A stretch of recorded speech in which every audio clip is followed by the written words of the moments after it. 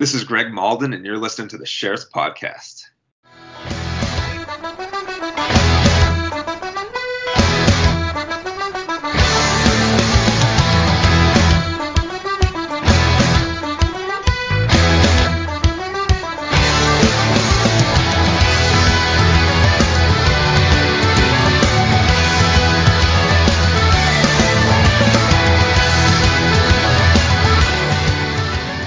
Welcome, everybody, to an exclusive episode of The Sheriff.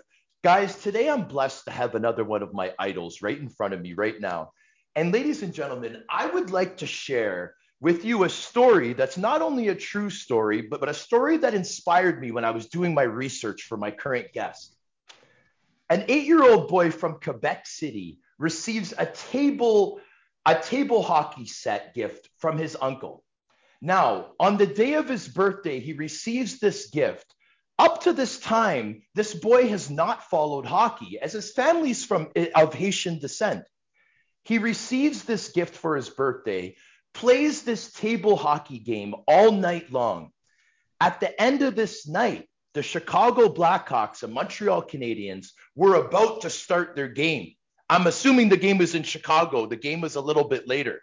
Now, this boy happened to want to watch this game now that he's played this table hockey all night long as his gift. By the end of the game, the boy is very content.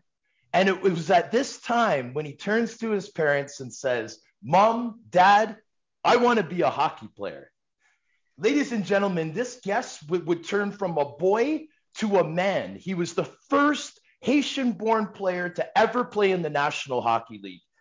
This gentleman is also a role model, an icon, as well as a father and coach. Without further ado, ladies and gentlemen, Claude Vilgrain, how are you doing today, my man? Fantastic. What an intro.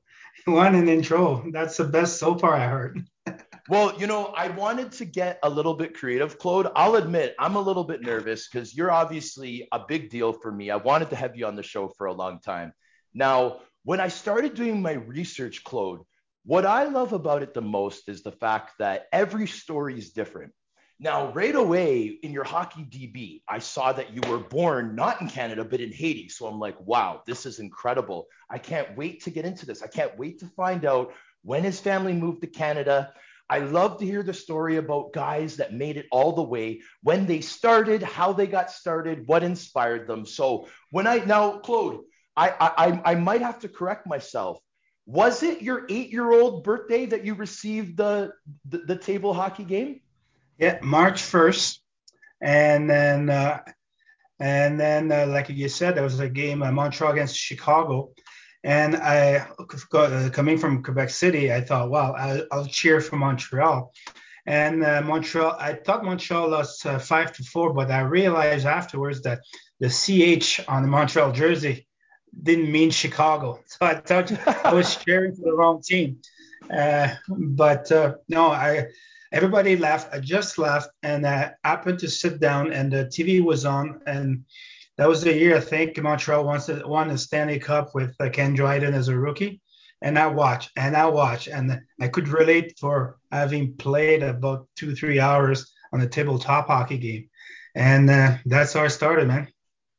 Man, I couldn't tell you how much I enjoyed like learning about that. I think it was like a video interview that I learned about that.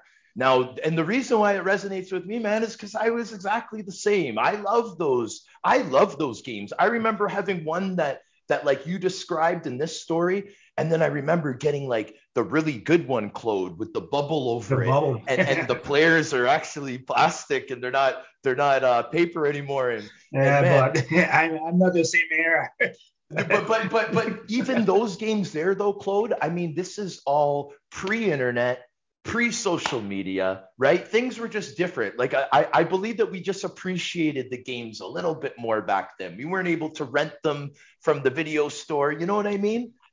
Yeah, but the funny thing is, I think 2 years ago, one of my best buddy here, he bought a tabletop, just the bubble one, and he had it in his garage, and we played, and I kicked his ass, but that's another story. But like as soon as I started playing, it took me back, way back when I first played, and that was surreal. That was surreal. Yeah, yeah. And you know what? I'll have to admit, Nintendo games were a little bit about of my upbringing as well, but I'm talking more about the Nintendo, the Super Nintendo, Claude, like games like NHL '94, like when you were close to when you were around, you know what I mean? Yeah, Like that's when yeah. I first started playing the hockey games too, man. Ice hockey, Blades of Steel, games like this. You know what I mean? Like I know the listeners that recognize these games are old school like us. So shout Yeah, out yeah. to everybody playing the old school hockey games. Now, Claude, so as I mentioned in the intro, brother, when I'm very curious to know, when did you guys move to La Capitale? Well, my dad studied for about 7 years in Quebec City. He 4 years of economics and 3 years of agriculture.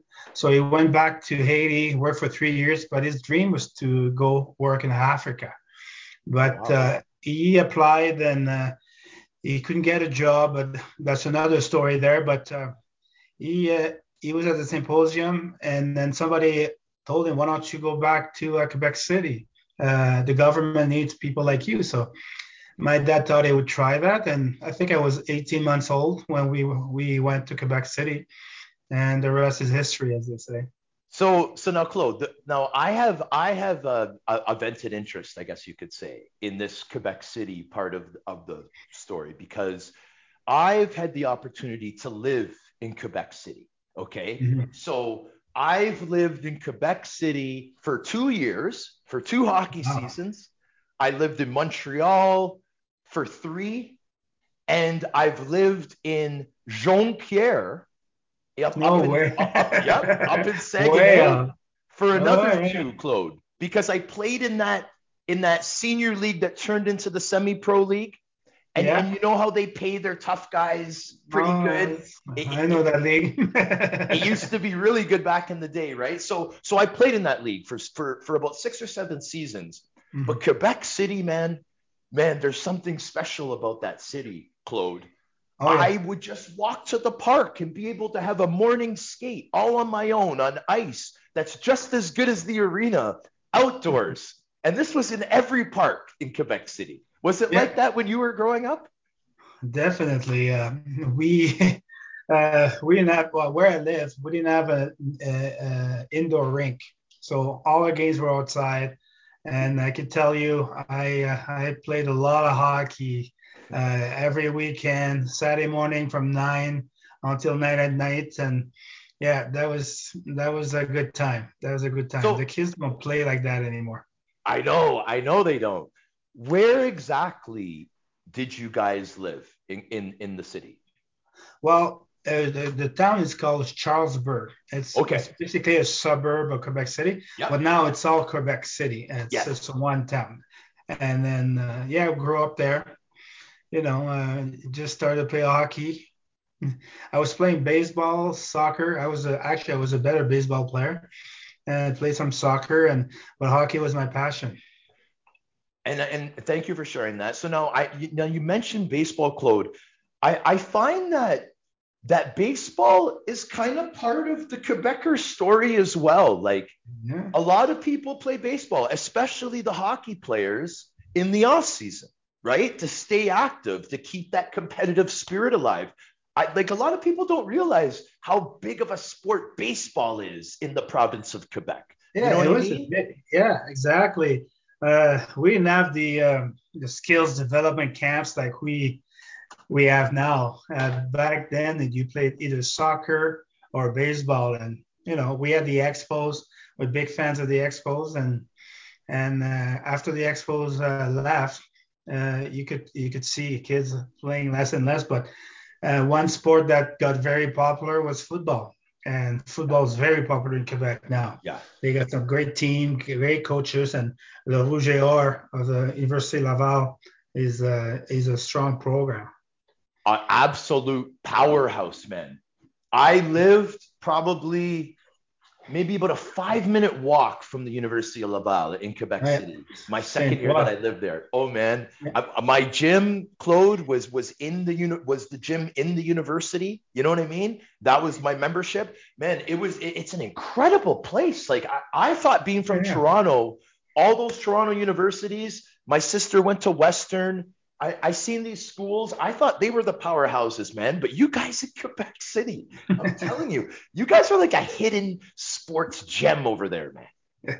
Yeah. No, it's a great place. Quebec is a great place. It's beautiful, and I go back every year, and I can't believe I live in such a nice place. And it's like Europe next door. After spending 7 years myself in Europe, I could attest that if somebody wants experience Europe, go to Quebec, old Quebec, old Montreal, and it's pretty impressive.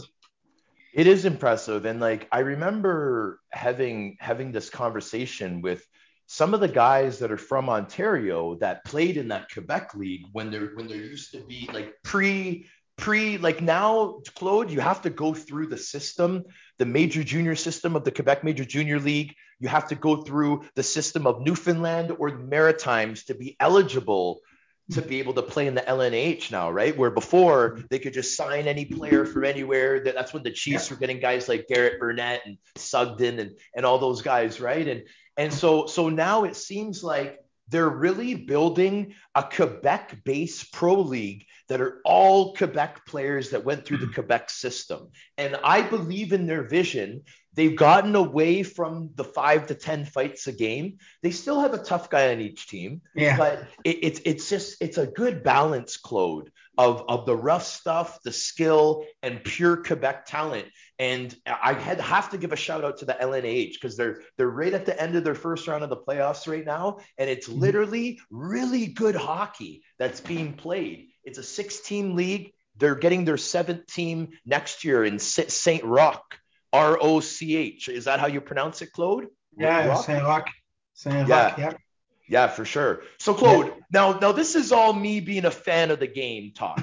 I want to talk about you growing up in Quebec City. Like when you started playing minor hockey, what was that like, brother? Because I know that there was nobody that looked like you, probably as far as Montreal. Yeah, well, definitely. The closest guy would be my younger brother. But Yeah. I remember, so this is March, and after watching that game, I tell my parents, hey, I want to play hockey. Fast forward November because we need some ice and snow. And so I register, get the jersey, socks, and I show up at the rink. I don't have any pants. I got some gloves, a helmet, and somebody tells my parent, hey, Claude needs shin pads. He cannot go on the ice without shin pads. So my mom goes back home and try to figure out something. It's not like you could go to a sports check or something like that to buy a pair. So she found two Sears catalogs, pretty thick back then, and then I put them inside my socks, and then hey, I play with those. And good thing I had those catalogs because I was on my knees all game long. I couldn't stop falling, and that's how I really started. And by the time I was able to stand on my own feet, own skate the next year, I was skating around circle around people, scoring goals. I spent the whole summer playing ball hockey, so I knew I wanted to be a hockey player. Yes. Now this is where I get very curious, Claude, because I had two younger brothers, right? And I played. So I saw the whole, as a kid playing to when he gets to an adolescent to an adult 3 times over, right? In my family, as guys. My Yeah. sister played too. So you could say 4 times if you like. Now, what interests me is when the kids start getting really good, like the best players in Toronto, which I definitely wasn't part of that group, started getting really, really good, was usually around the 10, 11-year-old age. Now, my Mm. friend, when I researched about you, you caught on to this game so quickly, some of the articles that said that people just couldn't get over it. So I read that you would imagine you would have dreams of being on breakaways and scoring goals, and you really developed a passion for the game at a young age. I'd like you to talk about a little bit about that, Claude, if you don't mind. That's funny you're saying that. Is because sometimes I walk with my wife, and then all of a sudden I'm 10, 15 feet in front of her, and she goes to me, "Are you on the breakaway again, Claude?" So it's still to this days, and they know I'm thinking hockey when I'm watching TV with them and I'm humming. They know I'm thinking hockey. And growing up, and that's what I do a lot of coaching and skills development, and I always tell my kids, you gotta don't just do the drill. Picture yourself in a situation. Growing up, I would go in the basement and I would have my hockey stick and play like shadow hockey, like shadow boxing, but shadow hockey. I had the line with Guy Lafleur, Jacques Lemaire, Steve Schott, and I Ken Dryden in that. And I was a commentator and I had slow motion and replays. And I was making all kinds of plays, but that was a way to think the game. And one day I watched the 72 series. Oh, yeah. And that took me to another level because, like I said, we don't have any. Well, there's some hockey schools here and there, but you don't have any skill development. Summer, I just played soccer and hockey. But when I saw the Russian play in '72, first of all, I was so mad that Canada had a tough time, and I was happy when we won. But after that, I was telling everybody I wanted to play like the Russians, and that's why my game was kind of shaped around that. So. No, and thanks for sharing that, Claude. Now that's very interesting. So now 72, so that would have made you about 9 years old at the time Yeah, of, yeah, of that. So that's when you really, really started becoming a student of the game because you had something to actually watch. Like, ladies and yeah. gentlemen, we have to remind the younger generation, Claude. I have to remind them there's no computers, ladies and gentlemen. There's No, no iPads. There's nope. none of that. Okay. So Yeah, when we get a series on TV, like that Summit series, that's our internet at that time. well, I have to watch. There's no VCR. We didn't have any VCR, so you couldn't miss the game. So the last game, when Paul Anderson scored, all the schools had those. They used to have TVs. They rolled in the school, and everybody, all the classrooms, everybody was watching that last game. And when Paul Anderson scored, the school went berserk. People were throwing books outside the windows. And I'm telling you, that was an unbelievable moment. I was 9 years old and grade four, I think. And so that's the way it was. And you miss the game, you have to wait till you're 2022 to go Yeah. on YouTube to see it. That's pretty cool. So, like, with the time difference, you guys are actually watching the games during In the school morning, I hours. think. In the morning at the Wow. school. Yeah. Yeah. No, That that's was pretty all cool. across Canada. Oh, That was yeah. all across Canada. I ended up playing with guys that had the same stories. They had the TV in the schools and everybody's watching. So yeah. Yes. So now, being from Charlesburg, okay, was there like a team kind of Claude for Charlesburg, or was there a team for the whole city? Like how did that work with the minor hockey once you started getting extremely good at the game? Well, I would say Charlesburg would be like being in Scarborough, for example, Yeah. just outside the big Quebec City. Yeah. And I was playing for the Double A for the Charlesburg team. So, and then when you get to midget, at Triple A, you would play for the governor. They used to call them the Saint Foy Governor. So at Triple A, you play across the whole province, and then that team used to win a lot of, the Air Canada. Now it's TELUS, and then it used to be Air Canada midget tournament, and it Yep. started by being the Wrigley tournament. Remember the Wrigley gum, and so that was it. But me growing up, I was making all those teams. I would make the double A teams, the triple A teams, but my buddies didn't make the team. So I would go down with them, lower level.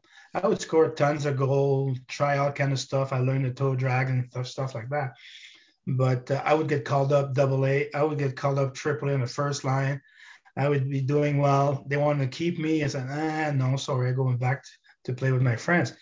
But what that did, I had a lot of fun with my friends, a lot of touches, a lot of puck control. I could try anything I wanted, and that's how I got better. Because as I mentioned earlier, there's no skills development. Barely nobody. I never went to hockey school, so that was my thing. Yes. So now a couple other things that I was really curious about, Claude, to do with this kind of time here is the big Quebec Pee Wee tournament. Did Hmm. you compete in that? Was your team? Yeah, one time, I did, and we're playing. I remember playing against teams like Young National. Some guys had beards. They were so big. I couldn't believe that. And Young National was always one of the top teams. I Oh, remember the Toronto, you're talking about the Young yeah, Nationals? Toronto Young Nats. Yes. Yeah, Yeah. yeah. Yeah. They were one of the most popular teams every year in the tournament, and we played a game against Doug Gilmore. He was playing for Oshawa. Is that Oshawa? Probably Yeah. Oshawa or Cornwall or one of those No, teams. no, I think it was Oshawa. Like, Okay. and he was a big star of the tournament. And so when the Quebec team played against teams like that, the ring, the Colisée was packed, like 15,000 thousand people. Can you imagine? I play most of my game outdoor, and all of a sudden it's 15,000 screaming fans, and we beat them. That was a big upset, but that was part of a pretty good experience. Yes. So Claude, when you experience 15,000 fans at I don't know if it was Le Pepsi Colisée back then or if it was just Le No, it was Colisée. just the Colisée. There was no sponsorship back then. Yeah. No, no sponsorship on the boards and nothing. Yes. And for those reasons is part of why the Nordiques unfortunately had to leave, right? Yeah, Because of yeah, no revenue. endorsements and box suites and all that kind of stuff. And we'll get into all that stuff because there's a little Monsieur Videotron Center that has all those amenities. And I was actually living in the city right at the end of that construction. So we'll talk about that a little bit later. What my question was, Claude, was that your first taste of seeing what the big lights were like? It must have Oh, been at that age, right? oh, Got your definitely. first It taste was. of it. Oh, yeah, definitely. That was every time we played, and if for some reason a division we had young Nats. Well, we ended up losing to them, but we had teams from the states. I remember we played the Hershey Bears, the young guys, and then that was weird. The way they skate, the way their equipment looked like, and that was in a turn because you grew up, you play against the same guys at Charlesburg, Quebec City, basically, and you Yeah. go to the tournament, it's just the same kids, and that was experience, and there's 15,000, but I was focusing on the game. I was so excited, so that was a little NHL. It sure was, man. Um, I'm really excited to get into the next topic, Claude, that I want to talk to you about. And you got to tell me if I'm making the pronunciation right. So the Laval Voisin, Yeah, is voisin, that how you yeah, say it? yeah, neighbors. Is that what it means? Yeah, that's stupid. Yeah. Okay, cool, So cool, the cool. story behind this is that was about a couple of years before I joined the team. It used to be the Laval Nationals where Bussy played. Bussy played there with the big star Mike Bussy, Yes. and the new owner came in a year before I got drafted there, and they were looking for a new color scheme, new jersey, new logos, and that was the anniversary of Laval. And there was a big anniversary of Laval, and Laval would call themselves the Voisin because that was uh, across the river from Montreal, so we're like kind of neighbors. Yes. And it's almost like the Kraken, like everybody started to vote for that one, and we became the Voisin. And the first year they finished last, and then my year we kind of finished at the bottom as well, and they called us the raisin, Laval raisin. And then I came from the double A, and I couldn't understand. Well, I couldn't understand. I had a good camp, but they kept only three veteran players, the captain and two returning players. and everybody was new rookies. And we played. We're pretty good rookies. We played hard, but no experience. The junior level, Yeah. and we finished last. And then we figured out why we finished last because at the draft, the two super midget coming up were Sylvain Turgeon and Mario Lemieux. I guess who we got? We got Mario. We went from the Laval raisin to the Laval super raisin. Yeah. Yeah, Yeah, you right could say. overnight. Okay. So when you guys drafted Mario, that was after the 81 season, after your rookie year? Yeah. Okay. So I went from number one center, and 2 seconds after they named Mario, it became second. It's like Well, so. to your defense, everyone else on the planet would have to be in the same situation. Yeah. It wouldn't just be Oh you, yeah. right? Well, you see guys like Crosby, guys like McDavid. Nobody remembers the other guy that were on the team. Uh, there's a big gap between the talent.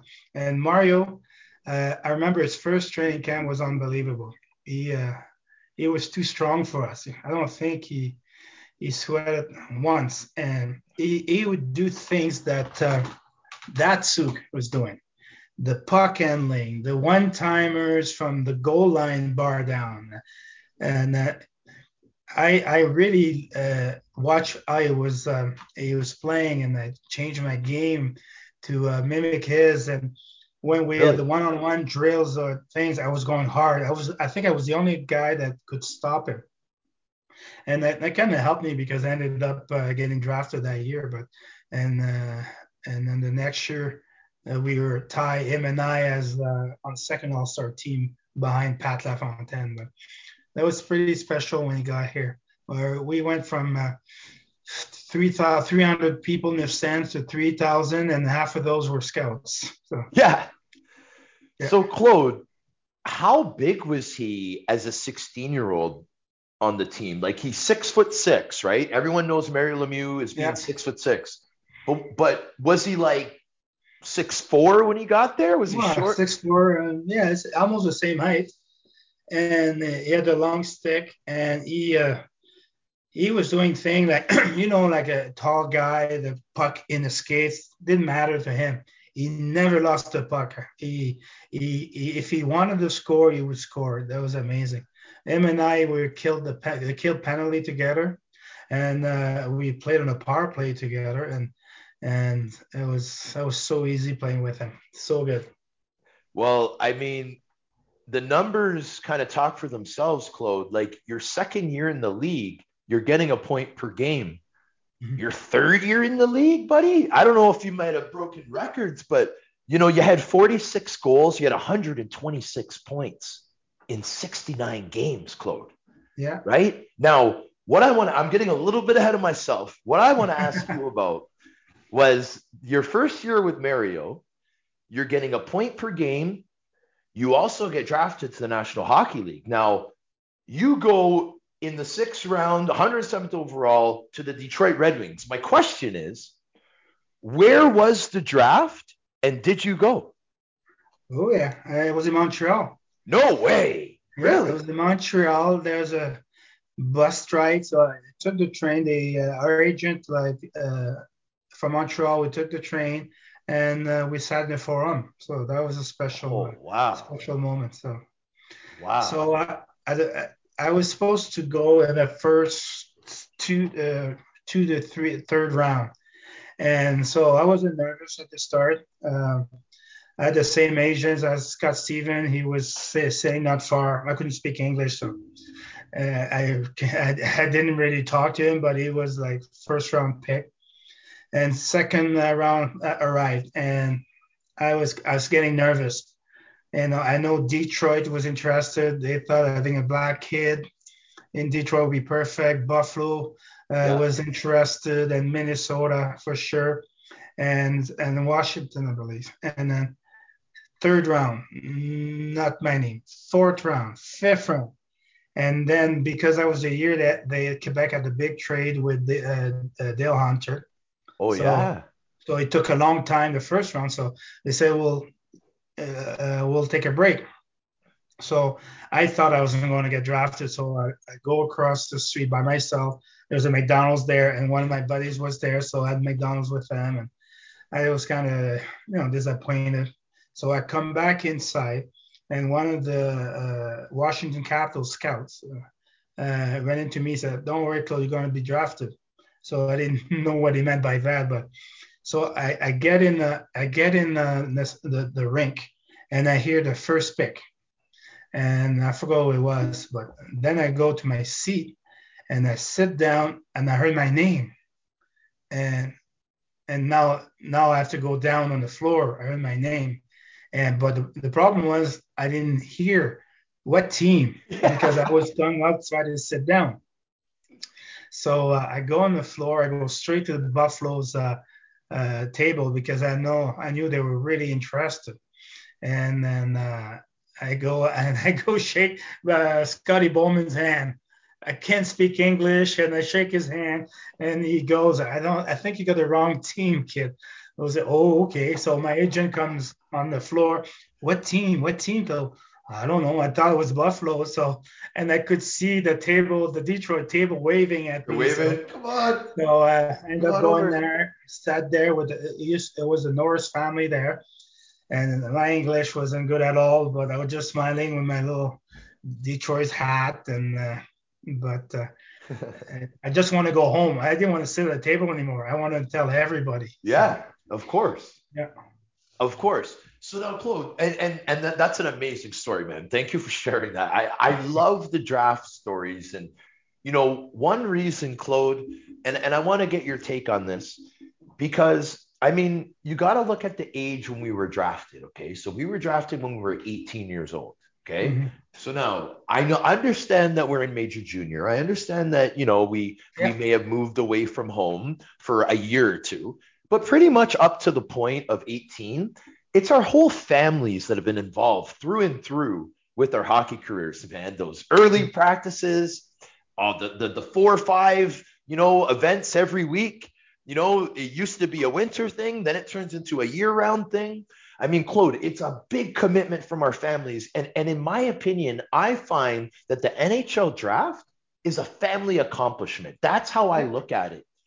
Do you see it like Oh, that? it takes a village, but back in the days there, like I was just playing and just having fun, and it's not like you got those camps in the summer, you got all those Team Alberta or Yeah. U18 Canada U18 and stuff like that, and you could see the progression of the players and they're rated. Uh, if you do well junior, get drafted, get invited to camp, and that's when it starts. And my parents didn't know nothing about all this, and I wasn't playing AAA, so I wasn't really paying attention to that. And my last year at Bantam, my dad told me, um, after midget, you're done hockey because our local junior B team practiced on Wednesdays at 11 at night, and their games were on Thursdays at 10:30 at night. And my dad was school, university, and I was going to a private school which was downtown, and I had to get up at 5:30, 6. Anyway, so he said, pick another sport. So me and my buddies, we started to do some skiing. So we were skiing, still playing hockey. Our team wasn't that great that year. And so there's a bilingual exchange, and the people from Kipling, Saskatchewan, they come to our school. And then there's a second leg, you go to Saskatchewan. And then in the meantime, we a big upset. We won our league, and I thought, yeah, good way to finish my hockey career. Then I'll go to Saskatchewan. Never been west of Montreal, and I thought it was great. But our coach tells us, hey, we're going to provincials, and that was the same time as going to over there. So I didn't know what to do, and then our best center, best goalies, best defenseman, they said, hey, the heck with this, we're going to Saskatchewan. And then I said, well, it's my last hockey. I'll go to the tournament in Saint-Hyacinthe. And first game, we lost to Hall, Quebec, 9-0. And I thought, oh my God, I should have gone there. Second game, I think we won in triple overtime, then double overtime, then semi in overtime. So we're playing our last game against a team that beat us 9-0. And during the game, I could see my dad getting annoyed. People keep coming and talking to him with those hats there, those pads. And I had a great game. We beat that team 5-2, and we won provincial. So fast forward like a week later, the Quebec draft, and everybody at the school they tell me, "Hey, go, you got drafted." What does that mean? You got drafted? I didn't know nothing about draft. 11th round by Laval, and I said, what does that mean? So I go home, I get a call from Laval, and they say, "Congratulations, we drafted you." Blah blah blah. And they said, "Oh, I can't go to Montreal and school and stuff like that." So I hung up, and then they called again. The manager called, tried to explain, "Oh, you're going to live in Montreal, blah, blah, blah, and weekend games and stuff like that." So I tell that to my dad, and I tell them, "Hey, I got drafted." He looks at me and keeps reading his paper, didn't understand. Anyway, they finally came down and started talking to my parents and me, and my parents didn't want to have nothing to do with that. And then we had a deal with them that I could go to pre-camp, and that was it. So my dad thought, I was too nice of a guy. I would go to camp and then be cut, and that's it. So I come back from that camp, and 2 days later they come back with a pair of skates, stick, and they want to sign me. Oh, that was hard. And my dad didn't want to have nothing to do with that, and my mom didn't want to be in the same room. So my dad kept asking questions to the gurus of hockey in my town, and they said, "Oh, it's a meat market, Alex. It's he'll be pumping gas at the end of that. And besides, you people have weak ankles, so you can't play hockey."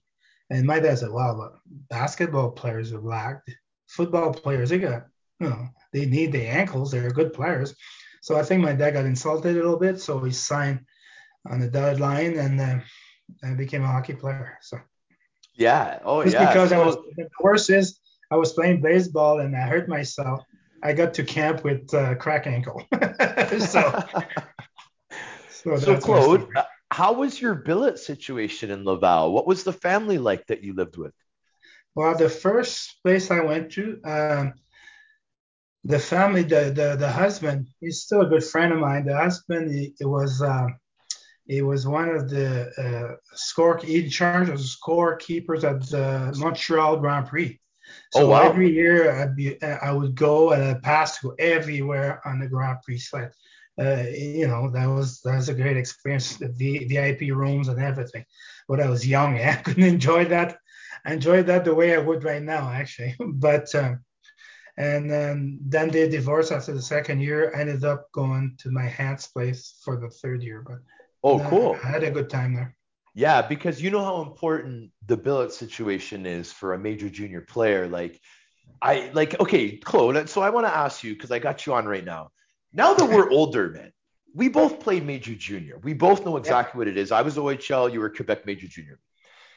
The schedule, the pressure, the intensity, the expectations. I could go on and on and on. Everything is similar to professional. yeah, The only difference is that these are 16 to 21-year-old kids instead of 20 to 35, right? hmm And yeah, they're only getting paid little amounts of money per week, right? yeah. But 20 it's bucks this, a week. Yeah, yeah, but it's the same type of pressure. Like, you know what I mean? Like you're going to Laval, you're trying to fit in with the team. You have all the pressures of high school. You're fitting in with a family that you've never met before that you're expected just to live with and get along with. Like there's so many things for a young man that's a big expectation for the average 17-year-old, 16-year-old. yeah, And then on top of that, you got to perform, you got to compete, you want someone taking your spot. Like that's insane to put on a teenager. But we did it. We got yeah. through it. But if our billet situation wasn't good, if we were Oh, uncomfortable where we were living, that would be enough to throw us off because oh, it's such a big definitely. favorite Yeah, country. absolutely. Yeah. No, I was lucky. My billet was also the woman worked for the team as well. So It's a big advantage. yeah, so that helped a lot. And then yeah, like I was young and I wanted this so badly, and it's not everybody that could adjust. I know a lot of people, a lot of guys, they just went home, they miss their buddies and Yeah. stuff like that. But no, that never was never a factor, and I followed my dreams. How cool was it to get those first pair of skates for free and first like couple sticks? I loved it, man. I thought it was the best thing ever. Well, the team. Okay, they remember when I said they came with a pair of skates. They were just showing me the pair of skate tacks. The tacks, super tacks, were the coolest thing ever. And then by the time I got to camp, it wasn't tacks. They had to deal with Cove skate. Yeah. Everybody had Cove skate, and we had Cooper stick. It was supposed to be Sherwood, but Cooper stick curve A, B, and C, and they were thick. They were like tree trunks. And then and in practice, we're playing with a thicker stick, so we didn't break the sticks. And the goalies, you know, had to have a thicker stick, and the owner was so cheap. And the next year, we drafted Mario. We still had the same sticks and the same helmet, the same gloves, and every day at training camp, there was a company coming in with Cold Stick, Cold Skates, Sherwood, Cooper, what have you. There was like 2 dozen there in the back just for him, and we were Oh yeah. looking, and he's trying to like it, and I was still in my C curve, and so halfway through the year, I remember asking Mario, hey Mario, because you could see all the sticks in the back, and then the skates, the gloves, the nice glove, I had the big leather one that was so heavy. And then he was untaping a stick. And I said, do you have any sticks you don't want to use? Just one, just give me one. And then he looked at the stick. It was split underneath, when it used to be split underneath. And he said, oh, Yeah. you can have this one. It's almost like a kid. I went in the back, like nobody to see me. I had that fiberglass tape, went around, and I played. That's the first time I was able to do a real saucer pass, toe drag, nice wrist shot. I played about 10 games with the same stick. And one we were playing a Sherbrooke, I go in the corner and I jam my stick in the Zamboni door, Yeah. broke. And I look at my blade. I stopped playing. I look at my stick, broken. And then I went on the bench. Trainer gives me my C curve Cooper, and that was it. That was the last time I had a good fish stick playing journal. That's awesome, man. I love the little stories like that, Claude. Yeah. So I think it was Coho that Mario ended up getting the big endorsements for, like in When he got pro, Pittsburgh, yeah, right? yeah. Because when I think of Mario, like especially when I was young, I'm thinking of Coho. So I think at least for the I know stick, he was playing. He was playing with Sherwood Jr.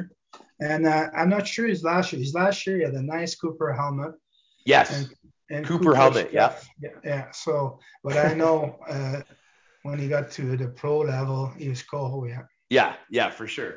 So now, okay, Claude. So now, as a fan of the game, this next part, I can't wait to get your take on it, your answers, because I'm a guy that went through the system for hockey.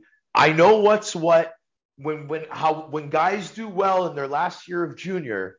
I know like what the opportunities are. Now, I heard you say your father big education guy, Yeah. right? Yeah. Now, your father being the guy that went to school for so long, how important that was to your family, how important it was for him to have his son do the same. So Yeah. now, Claude Vilgrain, your last year junior, you had 126 points, including 80 assists, 46 goals. Okay. So now, in my year, a guy that had numbers like that, if he wasn't a first rounder, he would probably be offered first round money. as a signing bonus. If Yeah. he was a first rounder, he'd be offered the cap with Yeah. 126 points, the maximum. Yeah. Okay. You're a Detroit Red Wing draft pick. Did they offer you a contract, Claude? Like, I find it mind boggling that you did not sign with Detroit for the maximum amount, even though you're a six rounder. Now, we got to remind everybody, and trust me, I know I'm going on too long. I can't wait for your response. We have to remember this was a time that was a little bit different than today's Yeah. age. Yeah. And I know that has a lot to do with it, Claude, but I'd love to hear your take on it. Were you offered a contract from Detroit Red Wings? Of course not. My story is a little different. Remember when I told you I sat down with the Norris family at the draft?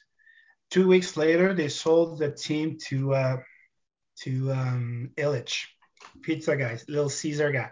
Okay. And so I'm at the training camp. I'm getting ready to go to NHL training camp in Detroit, and some of the guys on the team were receiving like letters and flights to go to camp. So, and then my captain was drafted in Detroit also, but he got his stuff. He was second pick.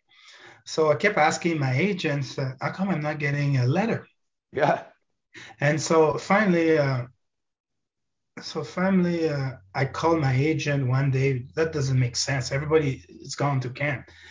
So my agent finally told me, the reason he told me is just because my dad called him. So he had to say it. He said Detroit, they had too many guys in the farm team. They had Kalamazoo, they had like Adirondack, they had over 50 players. So they wanted to trim that down to a manageable number. So I was not going to get invited. That was a shock to me. I couldn't breathe. I was alone in my billet house, and then I tried to call my dad. I couldn't talk, and he knew because he had just called the agent, so he knew. And I couldn't. I that could have been dangerous. Like I was losing my mind, and then anyway, so I never got invited. I had a great season that year, and at the end of the season, they give me the choice a contract in Kalamazoo, $12,000 a year, U.S., and to pay for apartment and everything, and a 25 game tryouts at Adirondack. And my dad's and I had an offer from Jean Perron to go play for the University of Moncton. So my dad said, "You're going to Moncton," and I didn't argue. I went to Moncton, and then that was a good pass for me. Okay. So thank you for sharing that because like You're welcome. no, but I'm like Claude, I'm blown away with what you just told me. Like I'm a No, there was hockey no guy, offers. bro. No, No, no listen. offers. This is I'm not only am I a hockey guy, but I'm a stat guy. So I really pay attention to the numbers. And I can guarantee you that if a player undrafted scored 126 points his 19-year-old season in major junior, he would be able to pick from about 10 offers, 10 teams where he wanted to go. Yeah, And he would have a solidified spot on the AHL team, if yeah, not a shot to make the big club. So the yeah. fact that you weren't invited to the team that you were drafted to, there's more to that. No Well, one no one knows, but I might like my agent told me like I I was I was put back to the draft, okay. and so nobody knew I was back in the draft. Well, Like David there Boyle told my agent, "Oh my God, we didn't know he was back in the draft," and people find that out later, and then you know maybe he would have got drafted, invited, and there's other reason maybe too. Like I played in the Quebec League that year, got drafted. I think only 17 of us got drafted. You know, you had to be a Mario Lemieux or one of those guys. Hey, Luc Robitaille, how far he got picked. So you needed to have either a superstar or close to they play in Ontario or the Western League to be drafted. Wow. Mind-boggling stuff. So now we're at Moncton, University of Moncton. Now, I'm sure they knew that they were getting a guy in yourself that really they got really lucky to get. Like they knew that Yeah, you were a lot better than the average recruit. yeah, Right? So, but did yeah. you get treated that way when you went there? Is what I'm trying to Uh, get at. a little Like, were bit, you treated like like a superstar that you the were? reason I got there, first of all, I saw the team winning the national championship the spring before, and that summer I was a tryout with the national team for the Olympics in Sarajevo, and Jean Perron was one of the assistant coach. So that's how I got to Moncton. So they signed me there, the scholarship and everything, but Jean Perrin ended up going to Montreal, coaching the Canadiens. So the assistant coach, I don't know, he was the new coach was an assistant coach, and sometimes at university, you got to pay your dues. The senior they got to play more. Yeah. So I wasn't playing power play. I wasn't doing nothing, and when I was doing so, something would happen. And he took in the playoffs to realize that, geez, I got to play him more because we're not doing anything. And I see that a lot of the seniors don't show up in great shape. And I finally figured it out in the playoffs, but I should have been playing more. And then the next 2 years, it went well. So, Yeah, but I mean, the first year it went well too, buddy. It went really well. Like you had 31 points in 20 games. Your well, freshman that year. was mainly towards the end of the season Oh, when okay. he started So to play me. Oh yeah, yeah. And yeah, then next but year that was a good year, and then I was all Canadian. And the last year I got injured badly on the knee, and I missed some time, and I was basically limping all season long. Even at the national, I still played well enough to get invited to Team Canada. yes. Now, Claude, what I find cool is that like me mentioning that I'm a stat guy. When I see like the coolest thing about your career is you have the 3 years in Laval, then you have the 3 years in Moncton, then you have the 2+ years of playing for Team Canada. Then you know what I mean? So you have these like different parts of your career. Every single time that you have multiple seasons for the same team, you improve. You Yeah. get better and better. So, what does that tell a hockey guy that played? It tells a hockey guy that you are extremely coachable, that Mm-hmm. everybody must have liked you because if this assistant coach didn't like you, then he would have been fighting with that assistant coach for you getting ice time. And no, no, no, no. They all liked you in order for you to progress like this. Okay. You earned the respect for this to happen. You embraced the system and you just got better every single year. Right. Yeah. So to me, it's like I couldn't get over it. Your second year in Moncton, did you break records that year? Well, Do you probably know? I don't Because it remember, didn't but have things online, but back then they didn't like always like name things. Now it's like yeah, every athlete has their own day of the year, it seems, right? Like, yeah, Fred Van Vliet Day in Toronto, Drake Day in Toronto, all this stuff's going on, right? They didn't do yeah. it as much back in the day. But No, I'm telling you, brother, 35 goals in 24 games. 63 points in 24 games. Yes, ladies and gentlemen, 64 points in 24 games. I think you probably got some records that year. I know you're not worried about that. It's always yeah, about the success of the team. yeah. But to just see that kind of progress, you know what I mean? How proud was your dad at this time? Like, not only are you getting your education, but you're just killing it on the ice. My dad was always proud, no matter what, So he was a big fan, like he always said, if you want to do something, and be committed, work hard, and especially being a black kid, you know, never give a chance to be dismissed. Always show up, hard work, be honest, and stuff like that. So that's what I was trying to do. And you're talking about improvement and stuff like that. And during the pandemic, and there was no hockey, and they showed a lot of the old NHL Classic, And first of all, I look at my era and I said, geez, was I that bad a skater? So I had to watch some of my games and, oh no, those guys were bad. And I looked at the coaches behind the benches and the different coaches, and I thought, there's no way I could have played with that guy for that guy. And I go back to who gave me a chance. So I go to Team Canada for 2 years. I was on a tryout because I came from university. Most of the guys were we came from an NHL team, and Dave King finally told me that we wanted some offense, and we wanted to make sure you could play D as well. So 2 years I was on the tryout. There's about 100 players that went by. So I finally played 2 years with Dave King, Olympics and all. And then I had a tough time. I go to Vancouver.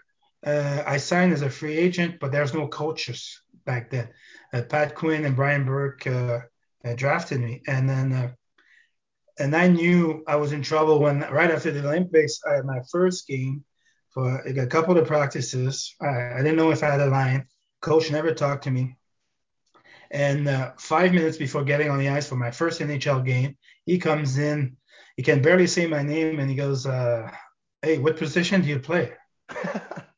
Okay, so I just said center, and it was sarcastic all game long. Hey, you're not playing against Japan, Vilgrain. You're not playing against Finland every single shift. And my second initial shift, I go on a breakaway and beat Extall. I thought I was going to play 10 years in that league at least, and still even sarcastic.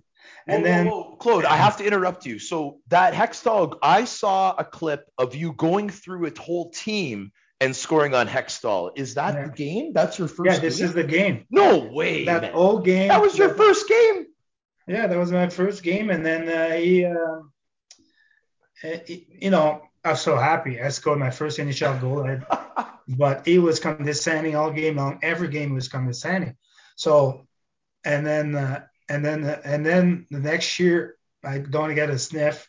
Ended up in Utica on a loan and finally made New Jersey. And with Tommy McVie was my coach in Utica. So, Tom so McVie? they Tom send me McVie? Tom McVie. So they send me a team in Milwaukee. The farm team was doing well.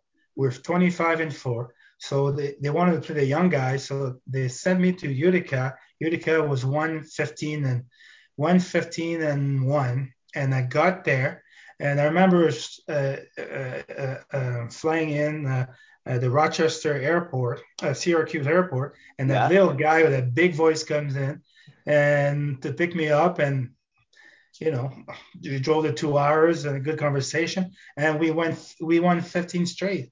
So I ended up spending 3 years with Tommy. I would get called up a couple of times and did well, but always sent back down. And finally, Tommy became the coach, and he called me.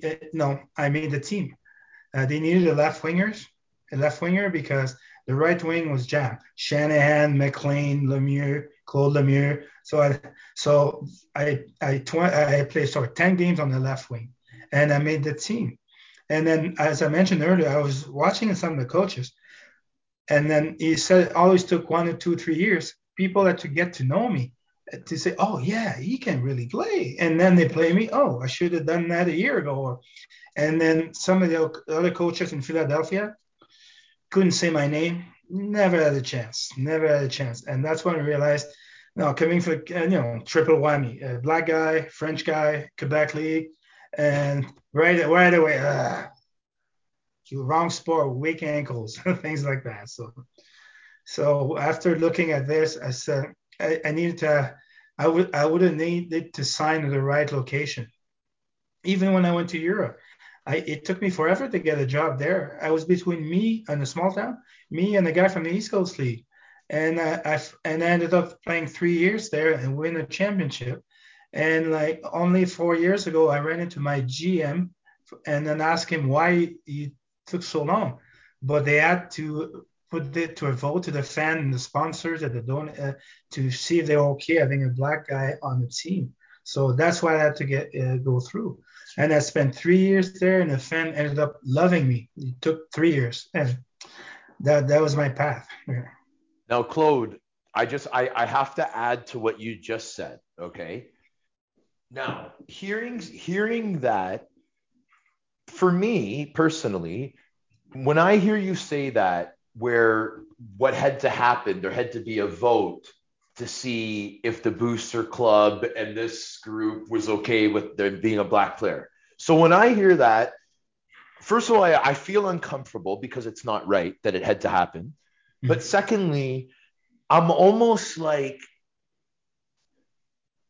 right away, I'm thankful because I know, Claude, that uncomfortableness for you, that those feelings that you had, because you were able to get through that and flourish, you created opportunities for so many people after you, Claude. And you have to understand that. You have to be given so much credit, Claude, because not only I'm not just talking about contracts, I'm talking about life experiences, I'm talking about supporting families, I'm talking about opportunity. You've given so many people opportunities because of things that you not only had to go through, Claude, but you got through it and flourished.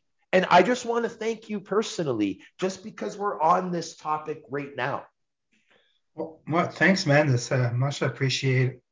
Yeah, that wasn't easy, man. I always say the generation between Willie Ori and the PQ Subban of the world, we had to basically look the other way. Look the other way. We just wanted to play the game. And I always tell the story at my first junior game. We were playing Montreal across town rival, and I stepped on the ice. That was in Laval, and the fans were when I went on the Montreal side, and then the chanting, like the monkey noise, go back to Africa, all game long. I was that small when I was at the you know Yeah. all game, and I went back to my billet, and I couldn't sleep all night. I said to myself, I can't let them win. So I have to decide if I want to be a hockey player, this would be part of my path. And I had all kind of experience in my life, and I just looked the other way. And every time I want to, let's say I would get in a fight right away after, hey, did he call you and where did Yeah. you do this? Yeah. Because I was, and the thing that used to bug me a lot, I went to that team in Utica, New York, with Tommy McVeigh's team, and I was a big star, just radio, TV ads and everything, and everybody chanting my name. And you mentioning Fletcher. Fletcher, Steven comes in, we play against him, and the fans all over him all game long. The N word, the monkey sound, and then the same people that was, cherishing me, and my teammates calling the N word. I said, "Hey, I'm sitting beside you."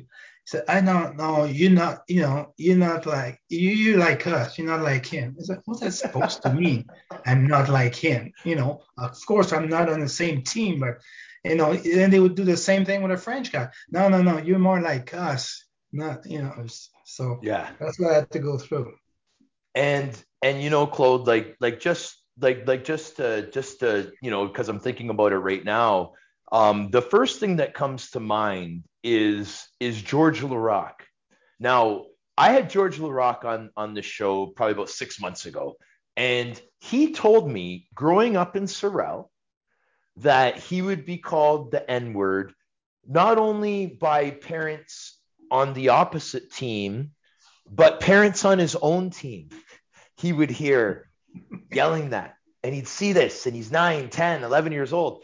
And how he got through it, and I wish I could confirm it right now, Claude, but I'm telling you, he said older Quebec hockey players that came out and talked about this, and I believe that you're one of them, Claude, gave him the strength to say, if they can get through it, I can get through it, right? Yeah. So it's a small example of a terrible thing, Claude, that a kid has to go through. Can you imagine if that went on now?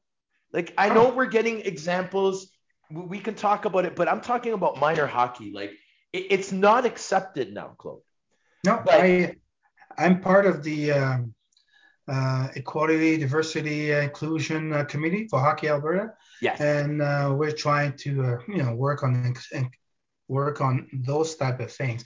And you don't know how many times I get called from a mom or a dad wanting me to talk to his kid because he went to the penalty box, and parents from the other team doing the clock and call it N word or stuff like that. And that new Really? generation of kids, they're shocked by that. They're not used to it. I could tell a story myself. The movie Roots. Yes. Yeah, it came out later in Quebec because they have to translate it in French. So that was a big show. Everybody was watching it, and that's when I was midget. So when I was playing midget, I was scoring a lot of goals, a lot of points. So every time they would announce a goal, a bunch of fans in the stands would go. They would say score by Claude Vilgrain. He said no, Kunta Kinte all game long for the whole season. That's what I had to go through beside the N word and stuff. But these days, the kids they don't know how to deal with that yet, and I go and talk to them and I say, follow your dream, man. Don't let those guys win. That's what you Yes, want. of course. And Claude, like another thing, and like we might as well talk about it now. Like another thing that I wanted to talk and get your opinion on is, in today's game, the alliance that you're a part of for the Alberta board, the HDA, the Hockey Diversity Alliance, the Hockey Player of Color movement, the Hockey Equality, Hockey is for Everyone, Seaside Hockey. I can keep going because there's a lot of Yeah, them. yeah, Okay. So now what's the difference between now and let's say 10, 15, 20 years ago? Is there was no things like that. That's the difference. So things are happening now. There's organizations that are government funded, that mhm, if a kid wants to come and play hockey, if his family can't afford it, he can come, he can get yeah, equipment, he can play a game that 10 years ago he wouldn't be able to play, mhm, Claude, because if there wasn't programs like this, registration would continue to be down for visible minorities, and the only players that would have an opportunity to make the NHL would be privileged kids that their families have enough money to allow them to play. Okay, yeah, so that's the reality, yeah, right? yeah. Sorry, I thought you. No. No, I'm just I get all yeah. Well, fired it, up it is from what it. it. I have You close know, friends that are running these programs, yeah, just like how you're a part of that Alberta program. And it's great progress. It's yeah, great progress. But part of it, Claude, that I believe that if we want to see hockey be more diverse, not only do we need programs like the ones we just mentioned, but we also need to celebrate the history, Claude. yeah. We need to celebrate Claude Vilgrain.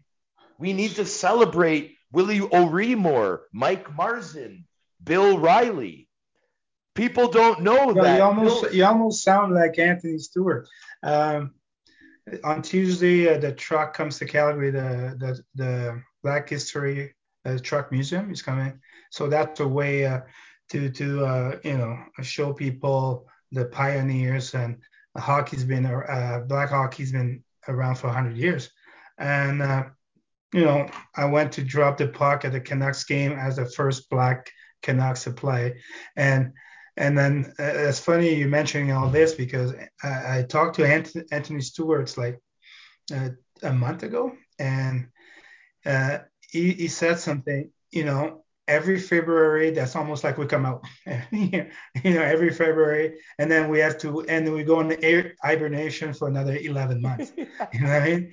So he's working with the NHL, and the NHL is going to invest a lot of money to have us, the old guys like us, be more prevalent and be, you know, go to talk speech, go to speech, do speeches and things like that. Go to All Star Game and just it's not just the Black History Month when everybody needs to do something because I get calls all the time in February, and then March I got to wait another 11 months. But yeah, the difference is there's more people that uh, that are willing to help. I know the NHL, they want to do something, but they don't understand how. And then I think Anthony was able to get through them. I know I talked to hockey NHL diversity, and they try to do stuff, but they don't know how to go about it when you got guy that's been there for so many years, and there's a certain way, and they don't really want to change that type of things. Yeah, no, for sure. And I love the fact that you brought up Ace Stu. Me and Ace Stu are friends. We've been family friends for an extremely long time. Ace Stu knows my passion about this topic. I'm loving hearing you bring up his name because any type of talk is good talk, and I'm not Yeah. hearing anyone else's name be come up. So shout out to Mhm. Ace Stu. I'm an advocate for this stuff. I grew up playing in arenas, being a AAA hockey player, looking around and seeing nobody that looks like me. Okay. So did you. So did Anthony.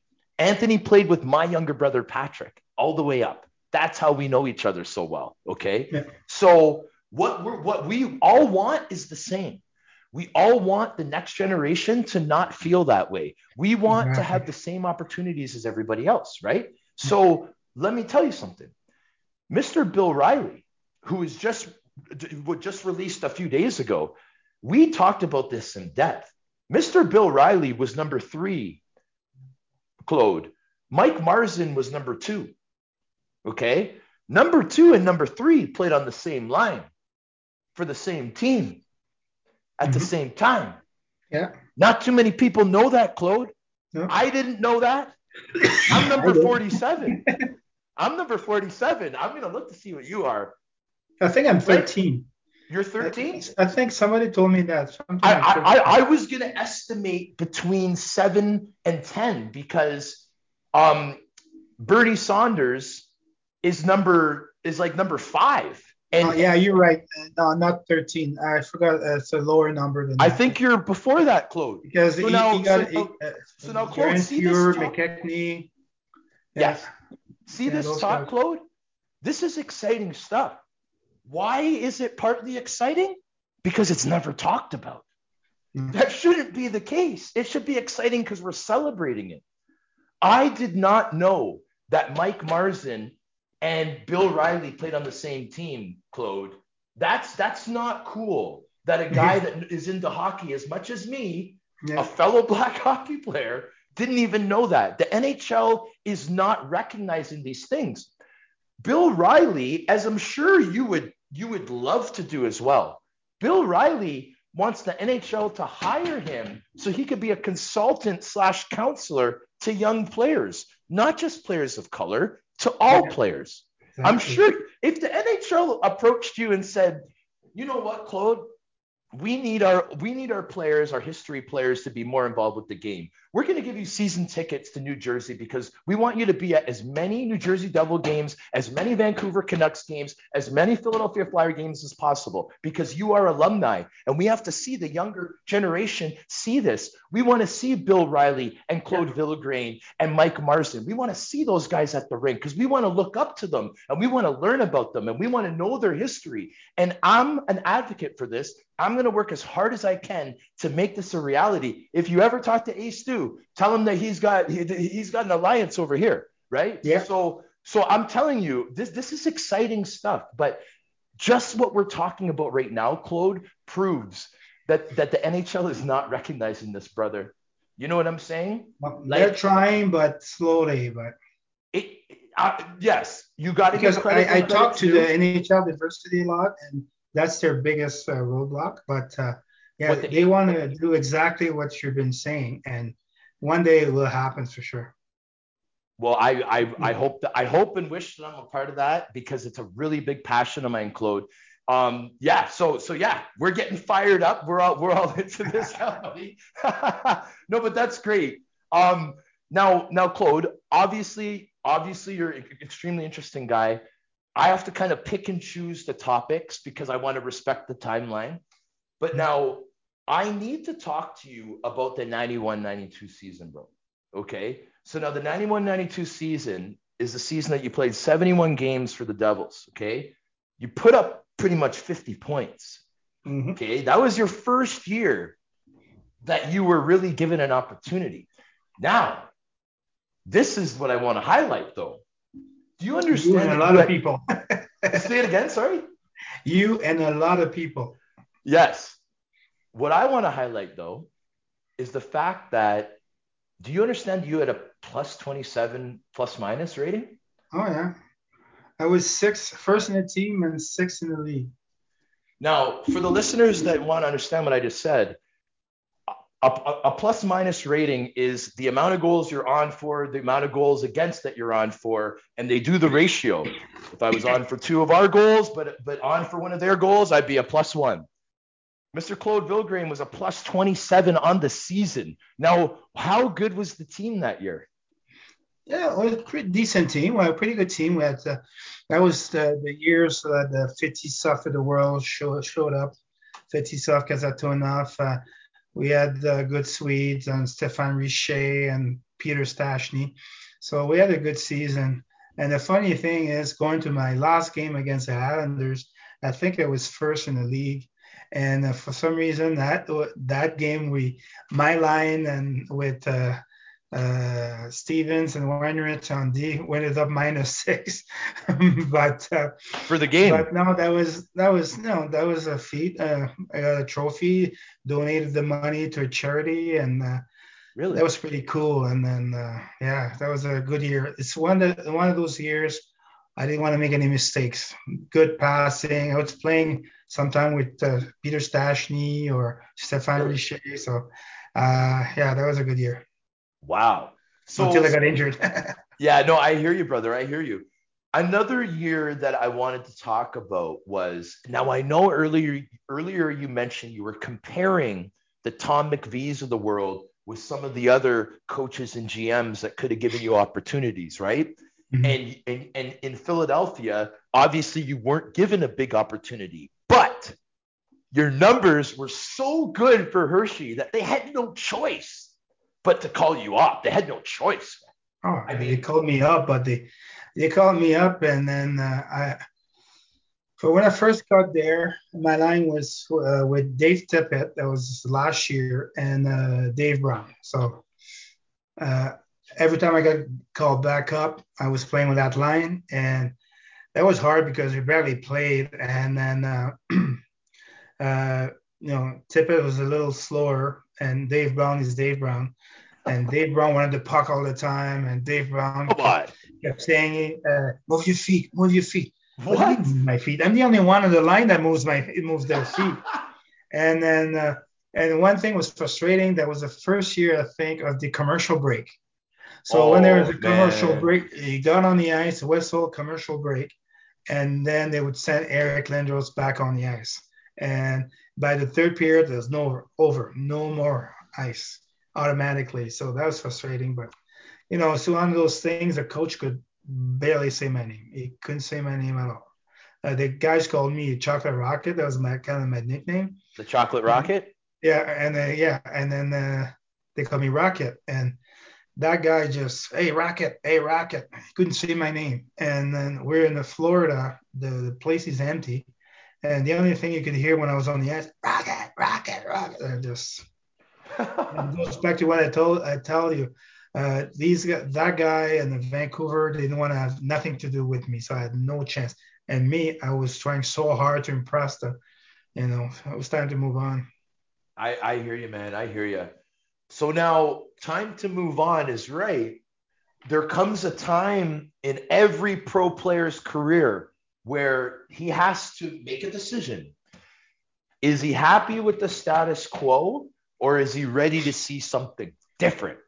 Right? And my man, you had a pretty long, successful career across the pond overseas, right? You had the 3 seasons in Switzerland, 2 seasons in Germany's DEL, correct? Yeah. Okay. And finished 2 more seasons in Switzerland. I really enjoyed Switzerland. Again, being a black man in Europe, when I get out of my network or people don't know who I am, I'm just a foreign, immigrant or whatever. And you don't know how many times I got stopped in the street. I had to show my passport. But you know, that's part of my life. You don't know how many times I had to show my passport with Team Canada, traveling the world, and I had a good career. I made some good friends. I'm going back there, helping one of my friends for the hockey program in July. But like I always say, look at my hockey DB stats, and a lot of people would say, "Geez, I would give a right arm to have those stats." But the path, you know, to get there wasn't easy. People don't understand. Like I could have a coach giving me shit. Oh, sorry about the word, but No, and it's I fine. go on the ice, and then the one player calls me N-word, and the same time the fans call me, monkey sound, and then I come back on the bench, I get heck from the coach again. So nobody had that. So There was but lots of reasons to quit. yeah, and then I said I'll never quit. I just love the game. If I start fighting all the time, they want to get into my skin, and I thought I would never let them do that. But a lot of the coaches, they wanted me to be, they just assume we're all tough guys. They don't Yeah. understand that maybe, I can play some hockey. No, I mean, I tell people here in Calgary sometimes, I say, oh, yeah, I played hockey and I played 7 years in Europe, stuff like that. Oh, you must have been a tough guy. What's that supposed to mean? To be a tough guy? Because I'm a black, angry man. Well, Yeah. so, Well, they're so used to seeing Big George, Donald Brashear, and all Tim these especially, yeah. guys, right? And then they're just trying to associate the players. But I mean, the Claude Vilgrains, the Anson Carters, there's a lot of skill. Jerome McGinley, I mean, the man did it all, right? But Yeah, there's a lot of skilled black hockey players. And a lot of the fans kind of associate the black player with the George Larocque, Donald Brashear type player, right? yeah, And that might be their favorite player, but they're yeah, associating it with that type of player, right? yeah. So I've noticed that as well. I don't help the stereotype, so I'm sorry, Claude. It's but okay. but He had good hands. He had good hands. that's right, that's right. Hey man, I had a hat trick in junior. That's my claim to fame for the Yeah. Oshawa Gens. So listen, just to lighten it up a little bit, I want to talk about, okay, the first thing I want to talk about, you, my friend, raised a pretty incredible woman. Okay. Now, True. you had the opportunity to coach her at a pretty young age. Yeah. Now, I was reading these articles and like apparently you were saying that it's just a whole lot better coaching the females than the males. Do you Well, still feel that way? it was until like kind of coached a little bit last year, but that's another story. But no, she saw Team Canada women winning the gold in Salt Lake, and she wanted to play hockey, and ended up coaching her for Cassandra. Cassandra, yeah, Yeah. Cassandra. I ended up coaching her until for 9 years, and she got a scholarship To in UNH? UNH, and then she finished at UBC, and then she played pros in Sweden as a pro in Sweden, and then she wanted to come back and play here, but the league folded, so Yes. she got a job at IT company, but now she's working for the Hitman as a communication social media coordinator. So pretty That's really proud of cool. her. Yeah, Yeah, shout out to Cassandra. She's a yeah, big she's a fan of pretty her good father, player. man. I'll tell Yeah, you yeah, that. I was yeah. listening to some of her interviews to try to get some more info on you, and I'm Oh, like, yeah. wow, does this girl ever like her dad? No, she's way better. No, it's awesome. I love the relationship that you guys have. Okay, so listen, Claude, man, the Calgary Buffalo Hockey Association. I watched something on you guys. I cannot believe this program. I cannot get over it. Now, I believe the video was from about 4 or 5 years ago. Yeah. So, how long and are you still a part of this? I coached the team for 4 years, and me and the director, they wanted to have a program so that when the players from bantam level, midget, U16, U17, they come to me, everybody knew how to play the game. So I would mentor the coaches lower level. And it kind of worked because by the time they got to me, I didn't have to work on a lot of system, just work on skills. And the start of the years, we were like too much for the other teams every year, fast and like mid-season form. And then did that, and I've been working with skill programs with some ex Team Canada guy, and then this year I'm taking over U18 team for a prep team. So Wow. I like to coach. I'm on a BIPOC coaching association, so networking with all the brothers, and then we got all the symposium and stuff like that, and it's pretty cool. So I'm pretty excited for this year. Wow. I mean, Claude, honestly, like I didn't know because it doesn't say it anywhere. Trust me, I did a lot of research. I'm very happy to learn about what you're currently doing right now. Yeah. But when I was watching that Calgary Buffaloes, Claude, man, just the routine of the kids, the mindset that they had, and then I listened to your part when you talk, and you're just kind of like, I'm like, man, this is like this program makes that US national program put to shame. I mean, these kids are going to school. They want to have a great mindset. They want to have a positive attitude. They want to work in the community they're talking about, doing all Yeah. these things while being mentored by you. I was blown away by that. I was very Oh, impressed. That was thanks. incredible. Some of the junior team, the Western League, um, when they had some of my players, they would rather send them back to me. And some of the guys were disappointed because they wanted to play, but they felt comfortable that they knew they were going to be coached well, and almost like a prep program, a prep school program, and which we're not, but everything was run the same way. So I had a good relationship with scouts, and then like again, I'm going to start again this year, and I'm looking forward to it, and all kind of ideas, and these kids are going to be blown away. Yeah, man. And hey, any kid that gets the mentorship of a Claude Vilgrain is a huge advantage. I really appreciate you taking this extra time, buddy. I trust me, I'm not taking it for granted. I really appreciate it, buddy. It's an absolute honor. I got to put you on the spot though, Claude, because there's a Oh, lot of other things going on that's going to be able to come up in the positive nature. Are you willing to come back for a part two on the Sheriff podcast? part another 4 hours for sure. Awesome, buddy. I know I'm putting you on the spot. I'm just messing Yeah. with you. Hey, But it's okay. but You yeah. know what? Oh, If sorry. Go ahead, it's Claude. my way to, you know what? It's my way to give back. I give back on the ice, and that's my way to give back. If I can help you in your show, hey, by all means. Oh, you man, I you're can. helping me big time. You are a huge part of history, Mr. Vilgrain, and I really appreciate it. I was on the edge of my seat hearing some of these stories. I've never seen a journey path like yours before, and this is a guy that's seen a lot of different situations in hockey, man. So I want to thank you again for coming on. I also want to thank the listeners for tuning into another episode of The Sheriff featuring special guests. And I want to also say, guys, that the things that we were talking about the history of the players, I'm so grateful to get your take on that, because you are like, I want to remind you, Claude, you're a huge part of hockey history, brother, and you need to be celebrated, and it needs to be magnified. And I'm glad we were able to talk about some of that on the show. So we're going to sign off now, guys. Woo!